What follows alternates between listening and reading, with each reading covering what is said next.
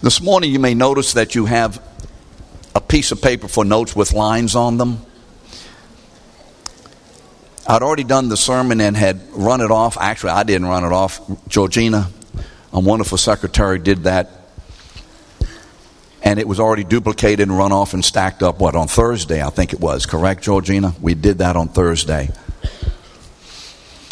And then Friday, the Lord began to say, you need to change some things. And you know what my disposition is? Now, I felt that I was being led by the Holy Spirit all these days and hours to produce what this is. It's finished. Now you're going to tell me this is what we need to do. Why couldn't you have told me, whatever? But it's always an exercise in two things or three things. Hearing from God and doing what he says. Was I led by the Holy Spirit in the beginning? Yes. Does God have the prerogative to change things? Yes. And so this morning, rather than giving you some notes that are somewhat close to what I had in the original but have several changes in them and you're trying to look around and figure it out and ask your neighbor, what's going on, where are we? We just have lines there. Just take notes if you would. And I do ask you to take notes because I know it's important for us to hear from God as we take notes and to remind ourselves of what God is saying. We're in the Vital Signs mini series, I suppose. You remember last week, Pastor Keith told us that the Holy Spirit is the heart of the Christian life. He is the one, Holy Spirit is the one who pumps the life of God through us. And so he discussed that. This morning, what we're going to talk about is the centrality and the necessity of the ministry of the Spirit, the person and ministry of the Spirit, in fulfilling God's purpose for saving us. So we have the Spirit's ministry in us to birth us into the kingdom of God. You remember Jesus talked about that in John chapter 3. You must be born again. And so there are two things about that I would mention this morning. Being born again is the final exam. It's not only on the final exam. You remember when you were in school and the teacher said, this is going to be on the final exam, and how much did that change your enthusiasm to take notes and study? You could forget everything else. Do you remember this? Tell us what's on the final. What was the deal there? Well, two. First of all, I want to make sure I have the right study area. And secondly, I want to make sure I don't have to waste my time on all that other stuff. Now, were you like I am? Is that kind of like how we all were? I want to make a differentiation. Jesus says being born again is not only on the final exam, it is the final exam. So when every one of us stand before this God on the day of judgment, there's only one issue pertaining to entering the kingdom of God. And that is, have you been born again? Let me read to you from Ezekiel 36. We're familiar with these verses that describe a little bit about being born again because Jesus was referencing these. And Ezekiel 36 verse 26 says this, I will give you a new heart. Remember Keith said the Holy Spirit is the heart of the Christian life. I'm going to give you a new heart. And a new spirit I will put in you. I will remove the heart of stone from you and from your flesh, and I will give you a new heart. He gives us a new heart, and that new heart that we have been given is the Holy Spirit himself. He's not talking about giving us something. He's talking about giving us someone. And so we have a new heart if we're in Christ, if we're saved. We have a new heart. We are new people. And so we all can say, I have a new spiritual heart. That heart has a name. It is the Spirit of Jesus himself who lives in me. You have not a way of life, not a set of doctrines, not an ethical program. We have a person living in us. The third person, if you would, of the Trinity. The Father, the Son, and the Holy Spirit. These three distinct, divine, eternal persons of the one being of God. We have the Holy Spirit himself. We have a person living in us. We are relating now to a person on the inside as he speaks to us, as he gives us commands, as he shares with us, as he instructs us, as he gives us directions, as he corrects us and provides for us, and et cetera, et cetera. This is a living, real person we have in us. So let's make sure that we get it right. Our Christian life is now our life by the Spirit, so that in each one of us, God has put a person in us. Now, you may have never thought about it that way, but if you haven't, then you have disallowed to some extent the empowerment and your acknowledgement of and dependence upon and looking to the Holy Spirit. So it's not I have God with me and he's walking alongside of me and I have a companion, the Holy Spirit is holding my hand. It's much better than that. He's living inside. And that's that new heart, this new life. Why? What is the purpose of God in this? Well, Romans 8:29 tells us, we have been predestined. We have been before the foundation of the world in God's mind and purpose, a people whom God would save by his Spirit's applying the atoning work of Jesus on the cross, that by applying that to my life and to your life, bringing us into a personal relationship with God. Now God himself, by the Spirit, lives in me. For what purpose? That God may have a communion with his people as he is conforming us day by day, walk by walk, breath by breath, word by word, precept by precept, etc.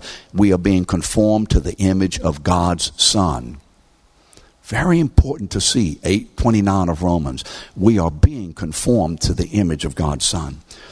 Now this can only be done by the Holy Spirit.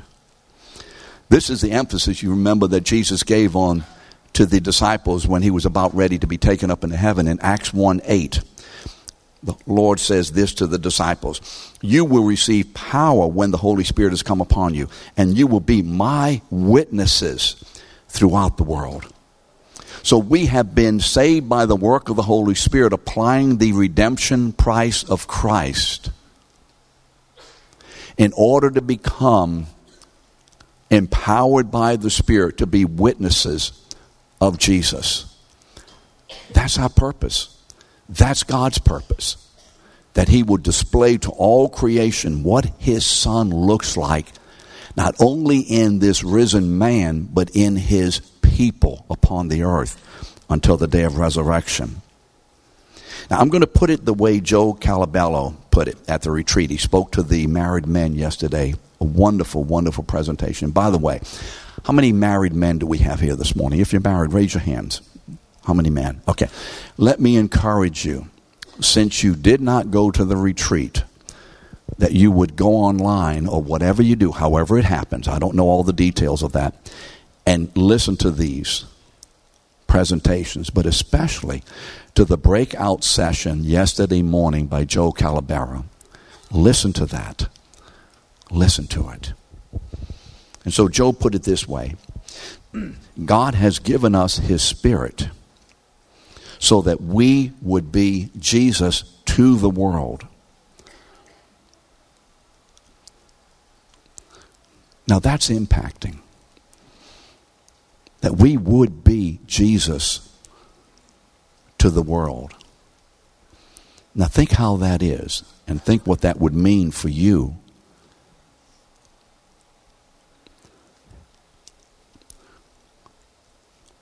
What would it mean for you to experience in a friend, relative, a husband, a wife, the very person of Jesus himself? What does it mean to us that God has so saved us and has given us such an awesome, joyful privilege of being his own son to the world. You see, it's not that we're saying something about Jesus. We are. But we are Christ living in us by his Spirit. We are literally communicating the very person of Jesus to other people and to one another. Now that's a challenge to me because Joe asked this: who is the most important Christian you know? Other than Jesus. We know that. And you know, it should be, for instance, for the wives, their husbands. For the husbands, his wife. We shouldn't have to look to the big names and the persons with titles.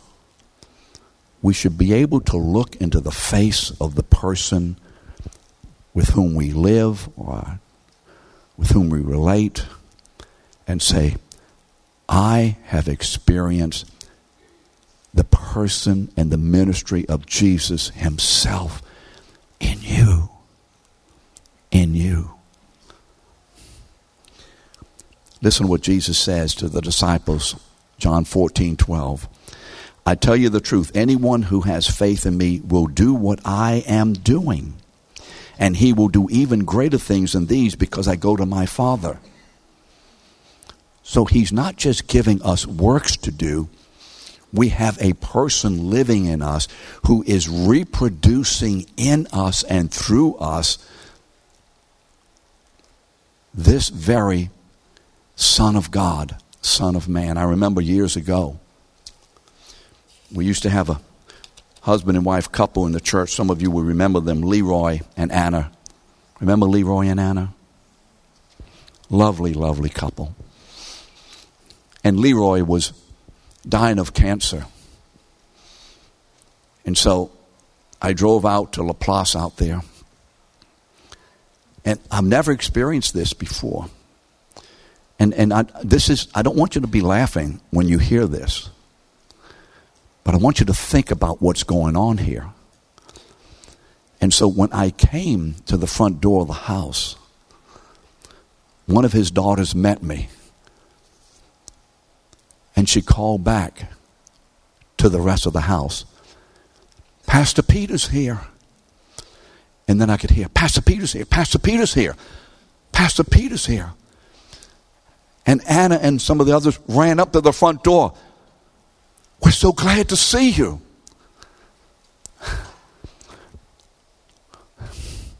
Whom were they glad to see? You tell me. Not this man. They were glad to experience Jesus through this man. Pastor Peter's here. There's hope. There's ministry. And I know I take a chance in saying this that some of you will misconstrue this, and hopefully you won't. That's what's happening in our relationships with one another. That not only do we see a person coming, but we see more than this person. We see and anticipate and are overjoyed with, this is Jesus coming in this person. I'm going to experience the ministry and the care and the love and the compassion, the healing of the Lord Jesus himself. See, this is what God wants of the church. Because Jesus, as we all know, was and still is and will always be the most powerfully effective man who ever lived, changing the hearts and minds of people's souls forever. Amen? So we had the same spirit. Romans 5:5 said that God's love has been poured out into our hearts through the Holy Spirit who has been given us. And so if you are born again, you have the same Spirit who dwelt in the Lord Jesus himself. Can we get a hold of that? I, as a saved man, you as saved people, we don't have less of the Spirit or part of the Spirit. We have the same Spirit who raised up Jesus Christ from the dead. God has now poured out upon us his same Spirit. For what purpose?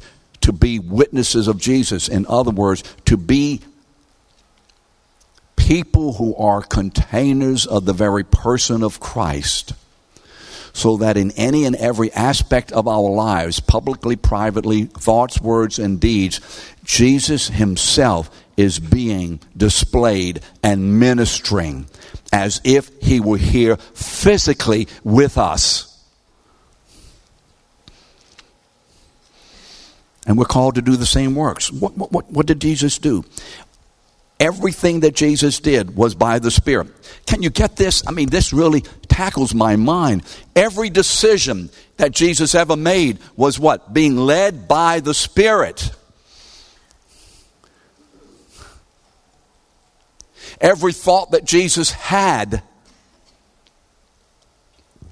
was under the guidance and leadership of the Spirit. Every word that Jesus ever uttered were the words of his Father given to him by the Spirit. Every place that Jesus went was according to the decree and the love of God the Father, as revealed to him by the Spirit. This is the kind of life for which God has saved us at the price of the death of the Son of God.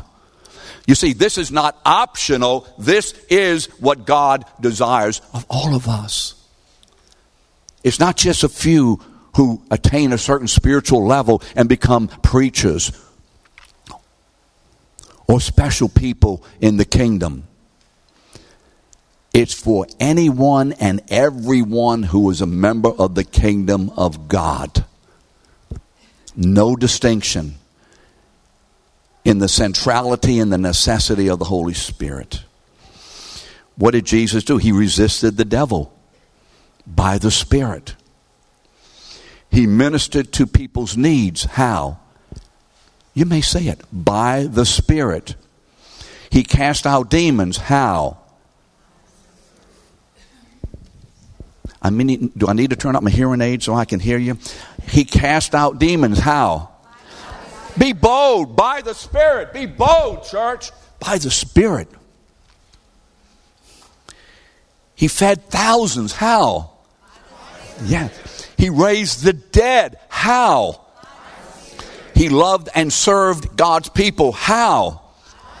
He taught God's word. How? By the Spirit. Is there anything that Jesus did, said, or thought that was not by the Spirit? No. And as a consequence, we are here today because there was a man on earth who was absolutely controlled, infused with, being led by, obedient to God's Spirit. Therefore, we are here today because of that. That's the reason we're here today.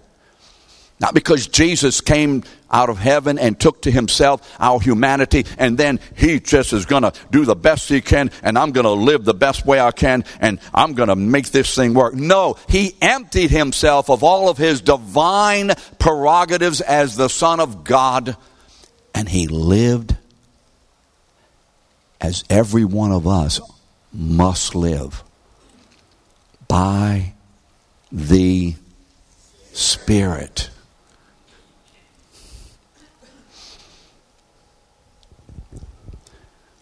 What is an example? Do you remember in Acts 3:8?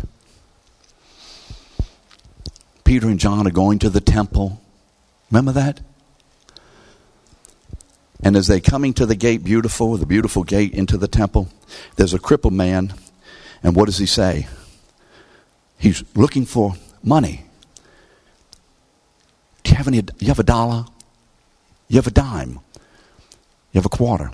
Today's world is $50 because of inflation. You understand that, of course. And Peter and John turned to him and said, what? Silver and gold have we none, but such as we have, give I to you. In the name of Jesus Christ of Nazareth, rise up and walk. These men, Peter and John and the others, but these men were literally being Jesus to this man. Jesus is the one who commanded cripples to walk. Jesus is the one who walked on water. Jesus is the one who raised the dead. Jesus is the one who opposed the evil one and cast out demons. Jesus did this, and all of a sudden his disciples are doing the same stuff. What was the result? Remember verse 8? We used to sing this. If I'd have remembered and thought about it early enough, I'd have had you up here on the piano. Can you still play it? We don't have enough time, I'm sure. I'm talking to my wife. She's a piano player. You say, who in the world is he talking to? What was the result? What is the result of us meeting Jesus? He went walking and leaping and praising God. Walking and leaping and praising God. In the name of Jesus Christ of Nazareth, rise up and walk. Now you see why I'm not in a choir. But he went walking and leaping and praising God. How many of us, when we met Jesus, went walking and leaping and praising God? This is what we need. And this is what we have for the world of God's people out there. Only Jesus does this. And he does it in us and then through us by his Spirit.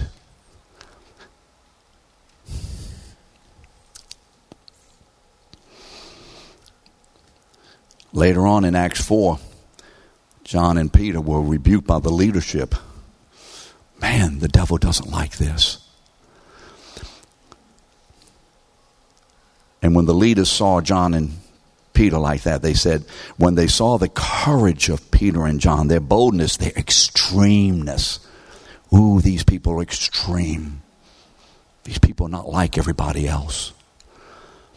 They realized that they were unschooled and ordinary men, but they were astonished because they had note that these men had been with Jesus. You see, they saw Jesus in these men. Do people see and experience Jesus in us, or is there too much flesh and worldliness in our lives for them to see? Are we masking his presence?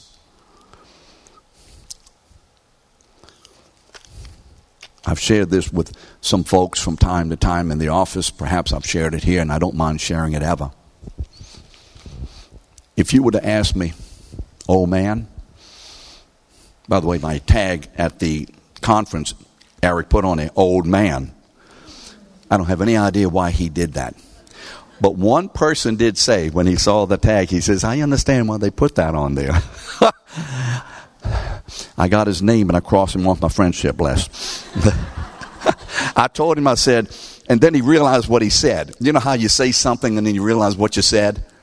And you're like, I do that constantly. I say something and then I realize it later, or my wife tells me later what it was that I really said. And then I think, there it goes again. This is just something that happens. It's what happens, and you'll understand this, Linda, when the polygrip doesn't work right, huh? You know, Linda Pratt will understand that. It's a struggle putting your teeth in the right way. And I've been asked this, but I will always say it.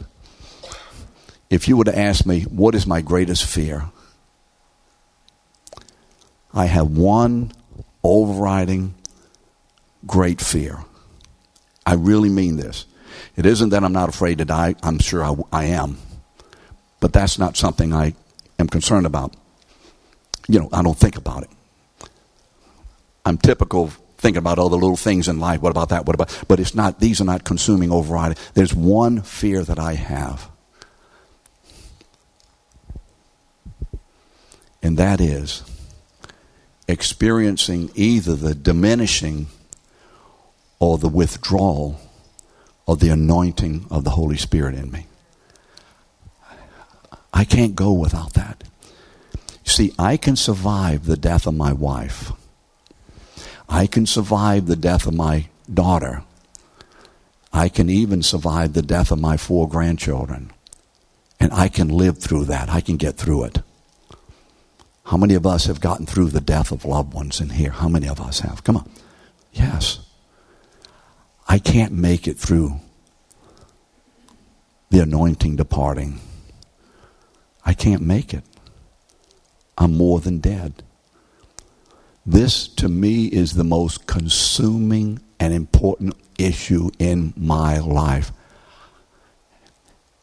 This issue of the anointing of the Holy Spirit is what God uses in me regularly to keep me on His path, to keep me obedient, to correct me, to adjust me, to encourage me. This is the issue in me that God uses. Now, some of you may say, well, God's not doing a good job. Well, I don't know, but this is the issue. I'm a human being. Some of you may have trouble in believing that, but I'm a human being. Human being. And like all human males, Mo, we have struggles, don't we, brother? We have struggles, right? Tony, we have struggles, don't we? Right? You have struggles? Yeah. Everybody looking at me. Oh, don't call me. I'm looking up there. Everybody kind of looking around. Al, we have struggles, don't we? Ladies, do you have struggles? There's only one thing that God has used in my life to deal with, overcome, and to keep me, not from sinning, but even when I do, to quickly acknowledge it and ask for the power of repentance, is that He would touch in any way the anointing of His Spirit in me.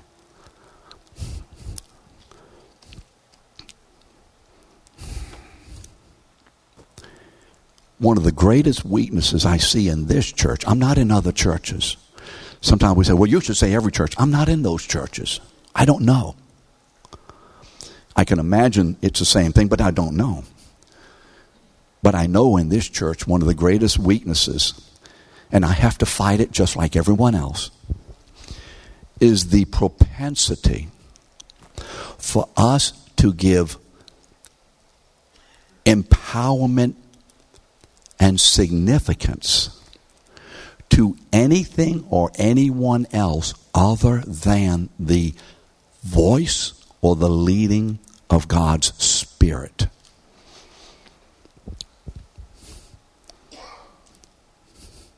I'm going to say this with taking a chance, but that's just what happens.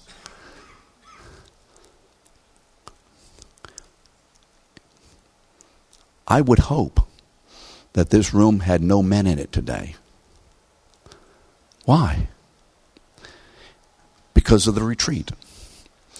Because God has set before the men of this church, the ladies at their retreat, or on Sunday mornings, or at other venues, God has set before us the most awesome and incredible opportunity of sitting with our Heavenly Father to receive of Him in ways that He will not give us of Himself anywhere else or in any other venue. So don't just depend upon getting the tape. I've said it before, and a lot of folks didn't like it, but I'll say it again. I sometimes wish we weren't taping anything in this church, so no one could use the excuse, I'll just listen to it, and you have to come in here to receive of the holy ministry of our God, because there's something unique what the Holy Spirit does when we are collected together. Now, I understand there's some folks who can't come. I got that. I have all that. But except for those obvious reasons. So here's the issue. Whether it's men's retreat, ladies' retreat, whether it's coming on Sunday morning, whether it's covenant group ministry, whatever it is. If you have a family whom you dearly love these kids and grandkids, and you prepare a meal for them, and you've been working, and then you send out an invitation to them, and only 30% of them come. And then one tells, well, but we went out last night and did this. Oh, well, that happened. How does it make you feel? How many of you would be happy about that? It's like, oh. See, it's the heart of God that is being dealt with here. And so the real question is, rather than giving in to all of these things, I'm too busy, I had to do this. A common one among men is I have to work. There was a fellow in the Bible study years ago, Scott. Remember Scott? Right? And he stopped coming to Bible study Wednesday night. And I asked him, Scott, what's happening? He said, well, I can't come anymore. Then when you say you can't come, my ears do. I can't come anymore. Why not? I have a job that starts at 5 o'clock and I can't come. Now, how many of you understand normally and naturally that's a good reason not to come, right? I mean, okay. I'm not going with that. I'm going to challenge it. I will never go with something that keeps people away from being blessed by God.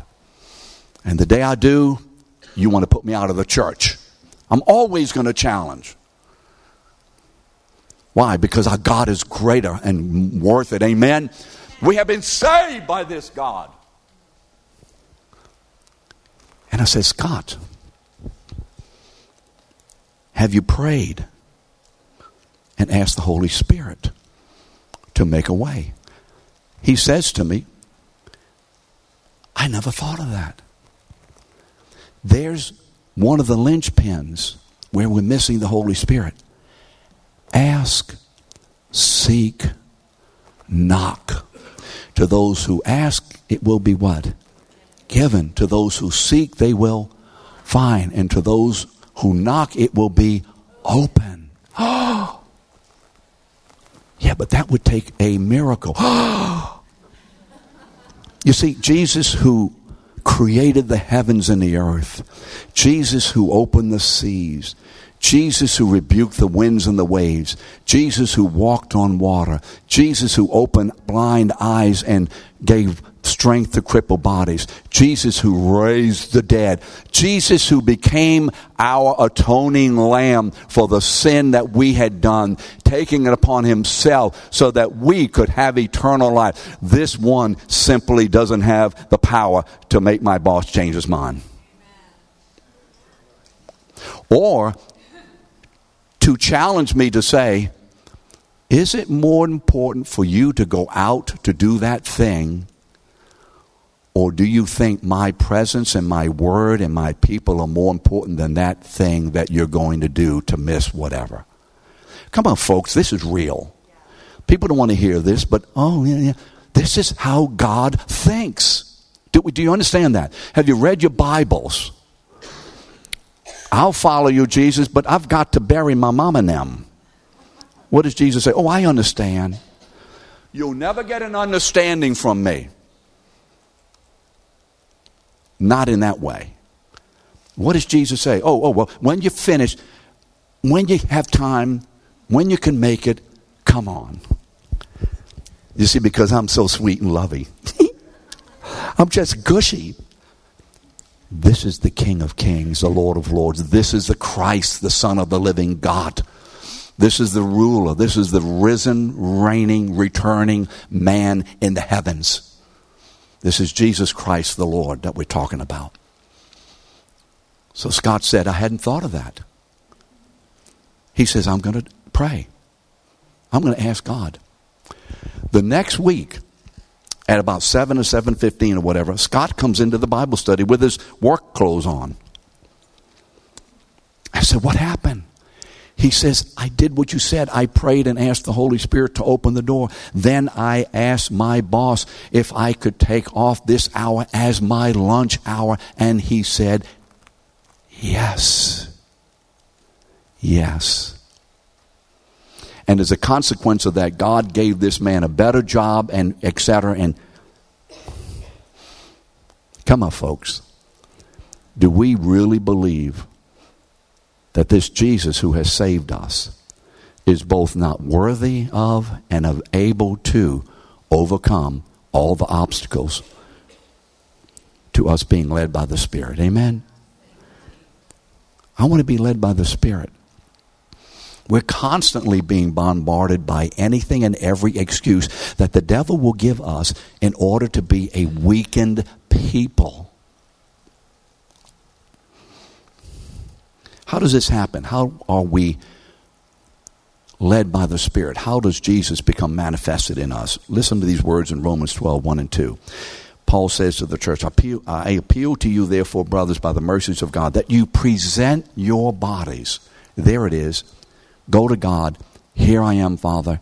I want to be led by your Spirit. I want to be Jesus to everyone, no matter what the cost, no matter what is coming down, no matter what. I want this because this is the premier thing about my life, because this is what Jesus has died to produce in me. Present your bodies a what? Living sacrifice. And then in verse 2, he said, don't be conformed to this world, but be transformed by the renewing of your mind.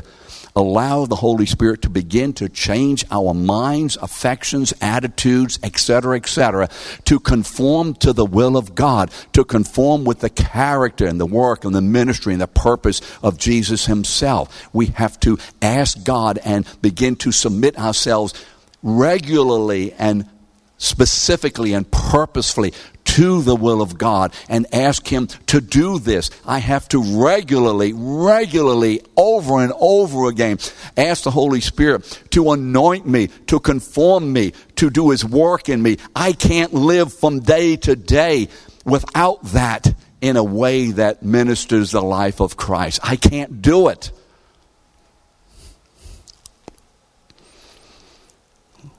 Listen to what the effect will be in Romans 5 and 8. For those who live according to the flesh.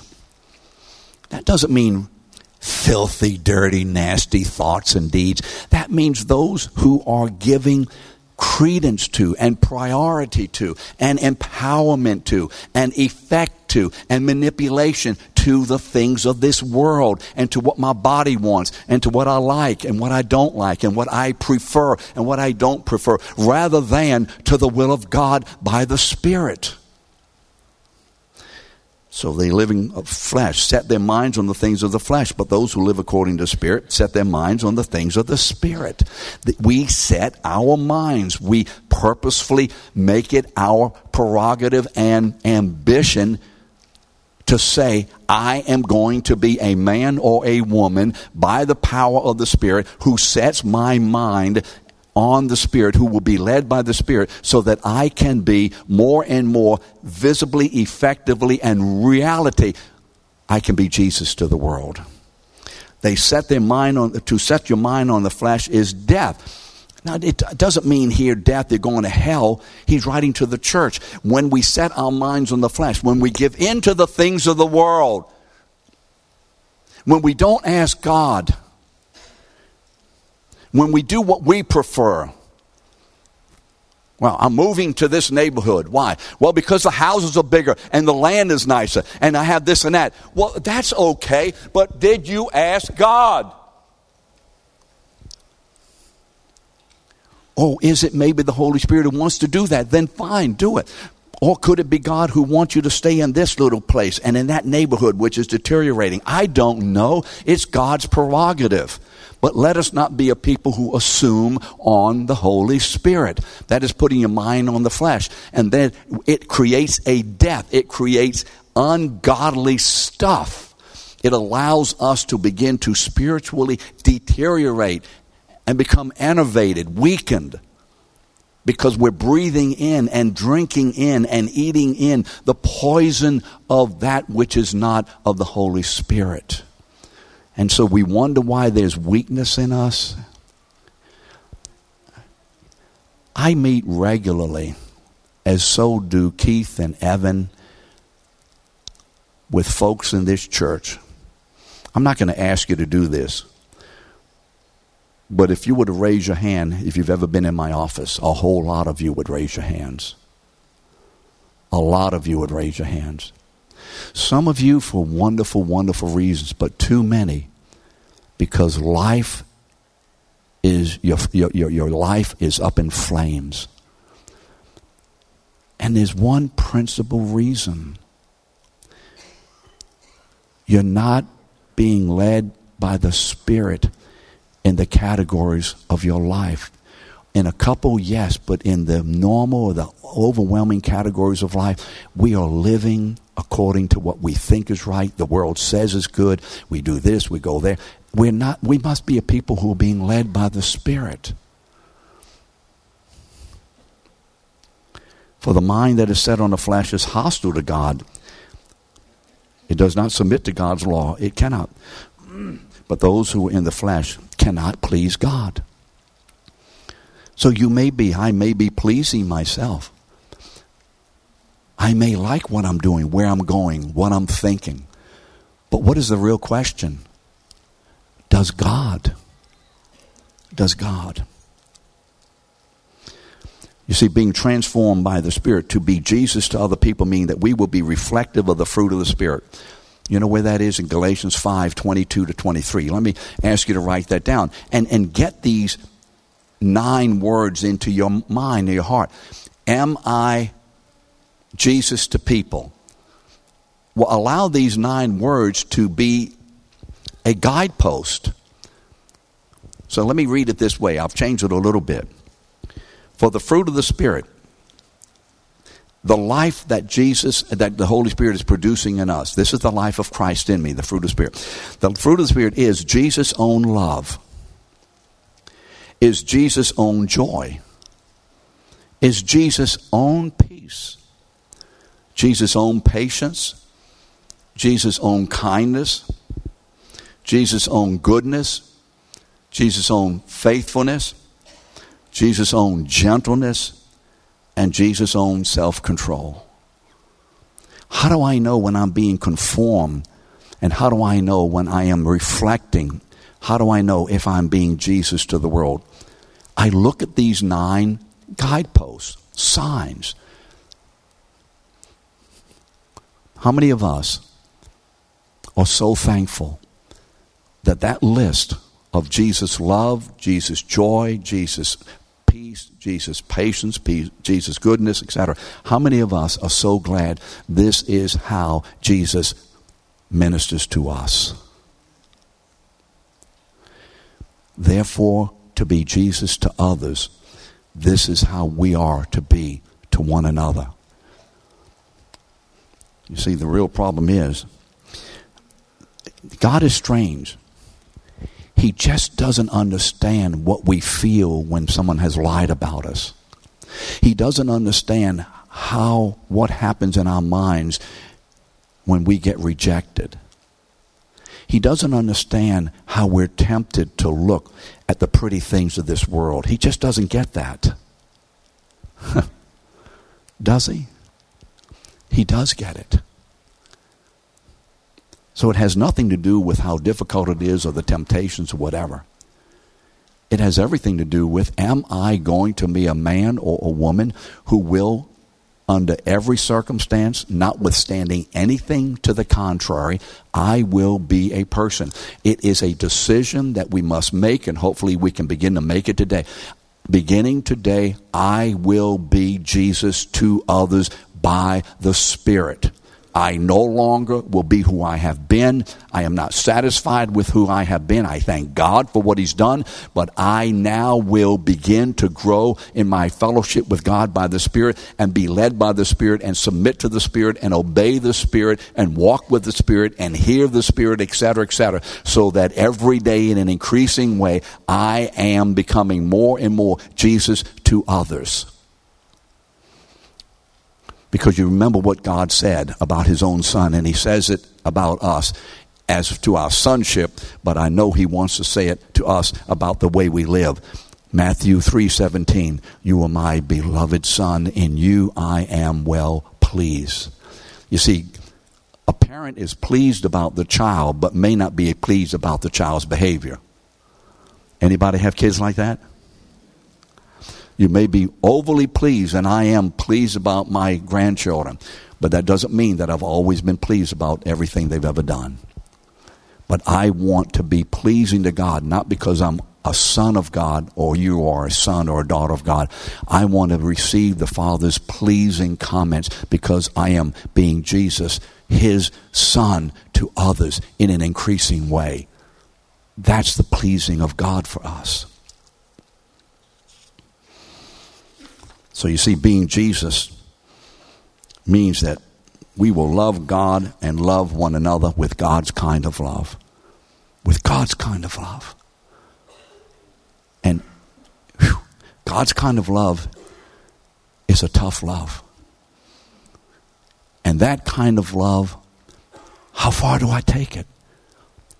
If I'm going to be Jesus to others, I must go all the way, as it were, to the cross. As it were. I'm not atoning for anyone's sin. I must go all the way even to death.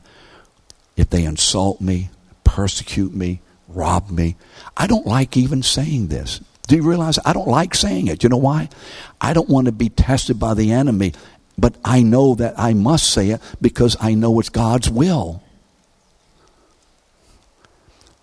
But deep down, is that what I want? Is that what you want more than all this other stuff? I hope so. See, Jesus being Jesus to the world means that I will not and you will not. We will not love God's people. We will love God's people, but we will not love the culture of the world and its practices. We are not going to love that world out there. The world says, do this, and the church says, oh, okay. The world says, say this. The church, oh, okay. I mean, come on. Am I being extreme here? The world says what we should have and what we shouldn't have and why we should have it and how we should have it and what's good and what's not good. Is that not what is happening in the church? Anybody awake? Am I missing something here? The world's culture is coming into the church and infecting the church so much that it is becoming increasingly difficult to distinguish the people of God when you look at them out there in the world's culture. They are going places, doing things, saying things, etc., as all the world does. And we are to be a unique people. Unique people. For the glory of God. Well, brother, but you're not.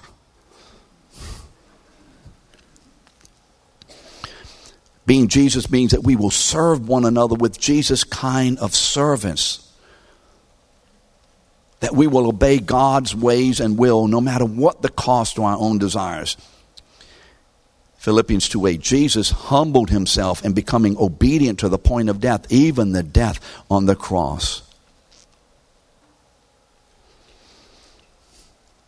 You see, we say we're God's people, remember? In Matthew chapter 7, verse 21, not everyone who says to me, Lord, Lord, not everyone who says, I'm a Christian will enter the kingdom of God. Uh-oh. How do you know you're a Christian? Well, I received Christ. No. That's not the basis of the knowledge. Just because I put a little seed in the ground does not mean that seed has life. How do we know that I planted something that has life in it? Because I put it in the ground? How do we know it? What happens? It begins to produce what? Life fruit. So Jesus said, not everybody who says to me, I'm a Christian, will enter the kingdom of God, but only those who do the will of my Father who is in heaven.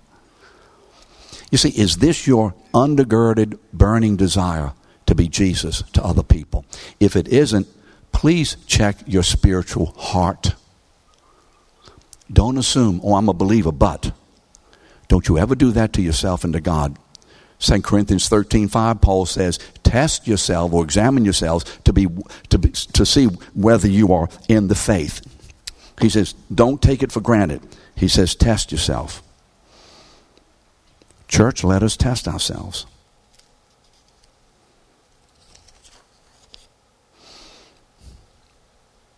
Being led by the Spirit, being Jesus to others, means that we will minister in the church and to others as Jesus did.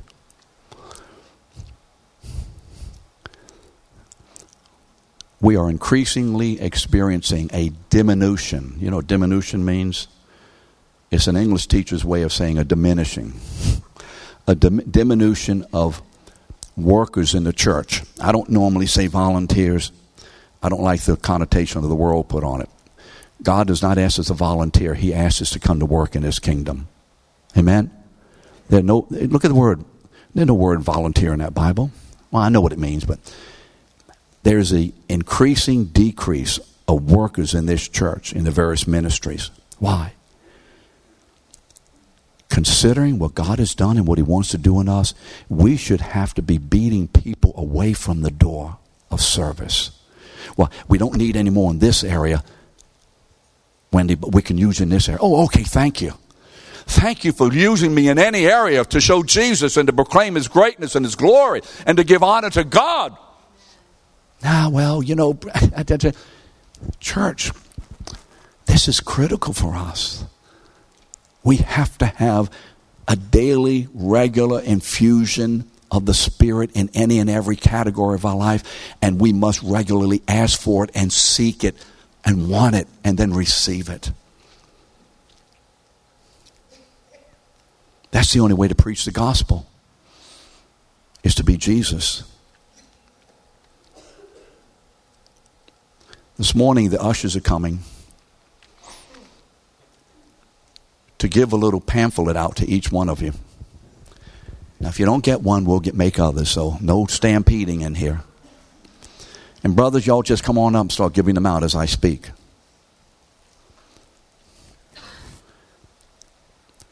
And what I did here, I recorded every reference to the Holy Spirit in the New Testament. And thanks to the technological ability of all those in the office, they put it together in a pamphlet. When you look at it, you'll know I did not do that part. I want every one of you to get a pamphlet. And I want you to look at it and be impacted by one thing primarily. Now listen to me as they give them out. Listen to me as they give them out. The Holy Spirit's person and ministry, the centrality and the necessity of the Holy Spirit as proclaimed to us in the New Testament is not something implicit. It is something absolutely explicit. These men do not teach and preach and assume you understand. It's by the Spirit. They regularly underpin whatever it is they are saying, whatever it is that they are doing, wherever it is that they are going with the Spirit. So Paul and his team are trying to go to, I've forgotten where it was now, Bithynia. And the Spirit of Jesus says to them, don't go that way, go this way. So I want you to look at this and see how inundating the Word of God is to reveal to us the Spirit, the Spirit, the Spirit, the Spirit, the Spirit. 16 pages of this. Isn't it 16? And what does this say to you? First, am I born again? If you're not born again, the Bible says, Jesus says, you're not entering the kingdom of God, period. And if you're not born again, you may want to come up after the service and find out how to be born again.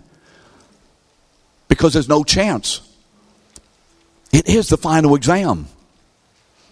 And if you fail the final, you don't get a certificate of graduation.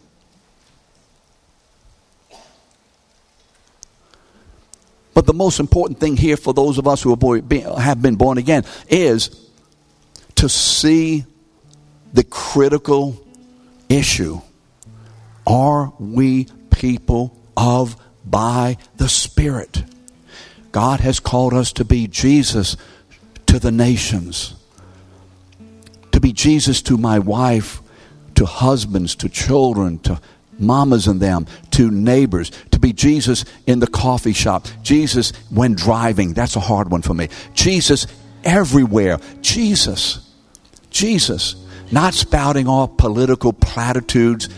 I'm more and more be better at this. Jesus is more and more controlling.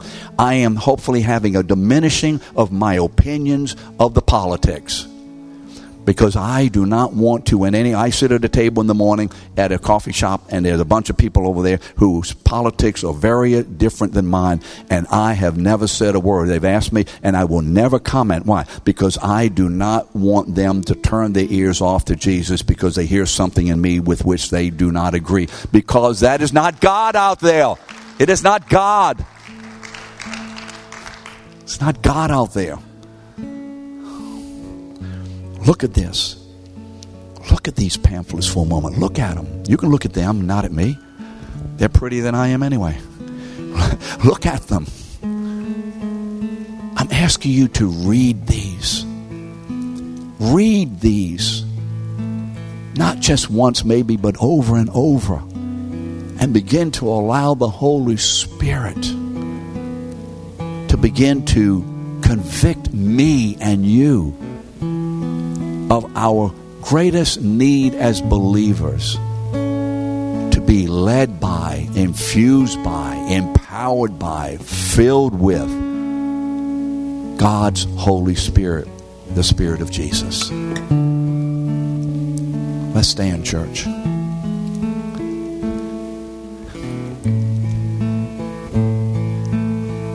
And let's end this service as Ben leads us. By the way, what a lovely quartet up here. Amen. What a lovely quartet. As Ben leads us, let us do this as we leave today. I came in here with one attitude of understanding. I had no idea how absolutely critical and central the Holy Spirit is to everything and anything in my life. I leave here today as a believer, committed to one thing, being infused and led by God's Spirit, and I will begin to ask, seek, and knock, so that anything and everything contrary to the direct, specific leading of His Spirit is kept out of my house, so that my house is built out of the material of Jesus Christ Himself, not of rotting wood and bad materials. Amen? That's who I want to be.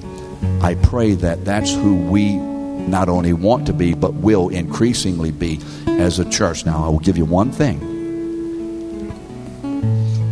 Be prepared to be attacked and opposed. The enemy is coming to knock on everybody's door to say, oh yeah, and you're going to have opportunities to make some tough decisions. Tough decisions of fleshly, earthly, other issues, even important issues. You have to ask the Holy Spirit, get His mind on it, and then walk in that way.